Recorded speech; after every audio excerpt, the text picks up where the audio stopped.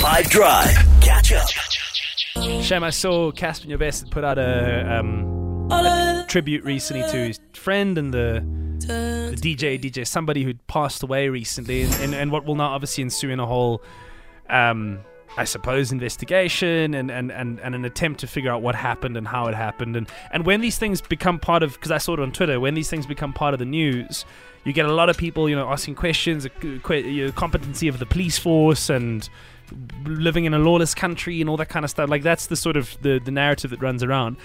But I guess I've had two experiences in the last month, both in Joburg, which, let's face it, doesn't have the best reputation in the country from like a safety perspective, that have kind of done the opposite for me in terms of not making me negative and making me sort of have a bit of faith in law and order.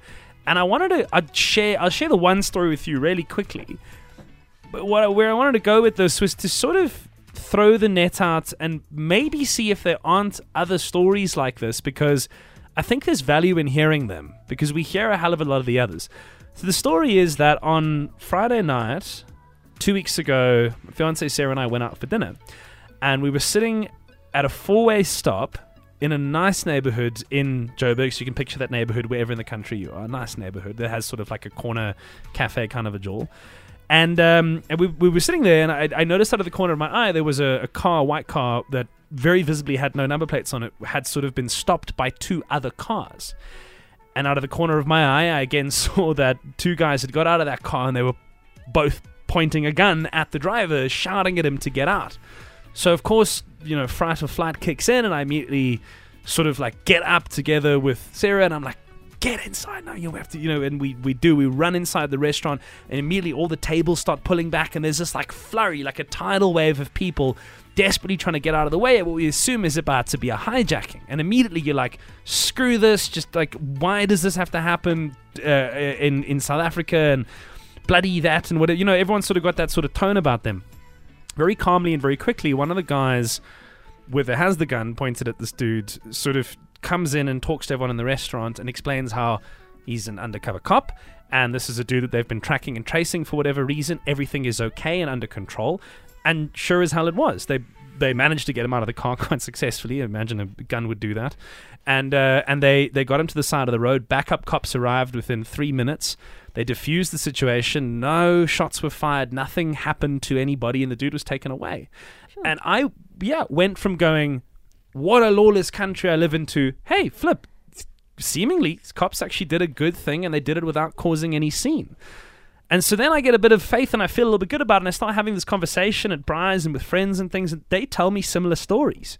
So I think, because we don't do it nearly as often enough, but if you have a good story about a policeman or a security officer or a private security company, why not share it now? I would like to hear it. I would like to know that there are at least a few reasons to feel safer and okay with where we are.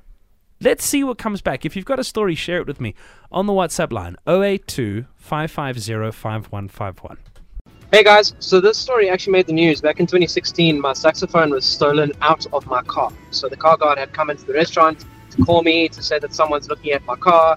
By the time we got there, they had broken into the car, and we were watching them drive away. I then phoned SAPS. SAPS were there within 60 seconds. And then there was a lot of investigation, blah, blah, blah. Eventually, about a month later, one of the second-hand pawn shops phoned me, and I went along with SAPS, and we sorted it out, and I got my saxophone back. That's amazing, and it's worth sharing these stories. I don't work for SAPS. I'm not paid to promote them, and I'm certainly not doing that, and nor am I saying they're not without their problems. But let's face facts. There are undoubtedly plenty of men and women who wear the uniform that do good work. And I think that it just doesn't make sense to constantly focus on the negative. Shiv agrees that positivity is key, right? Hey 5 Drive, you guys are about to do an awesome thing. Many moons ago in university, I did a community psychology project where we did a SWOT analysis on what's available in the community. And every person who had an interaction with police had a positive interaction. However, most of the people who gave negative stories were people who had heard the story. Because we always talk about stuff that's bad and we sensationalize it and pass it on, as opposed to the things that's good.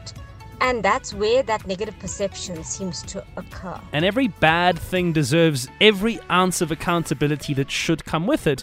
But if we believe that that's true, then surely every good thing should be afforded the same, so that when we make up our minds about how we feel, we do it with a degree of perspective. Hello 5FM, we were driving to Arniston and we wondered why this cop was going slowly and then stopping in the middle of the road.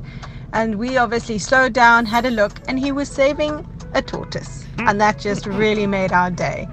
I like this. Maybe we should do it again from time to time, but just sharing positive stories and reminding you that it's not all doom and gloom out there, and there are plenty of things to be grateful for. Catch up from some of the best moments from the 5 Drive team by going to 5FM's catch-up page on the 5FM app or 5FM.co.za.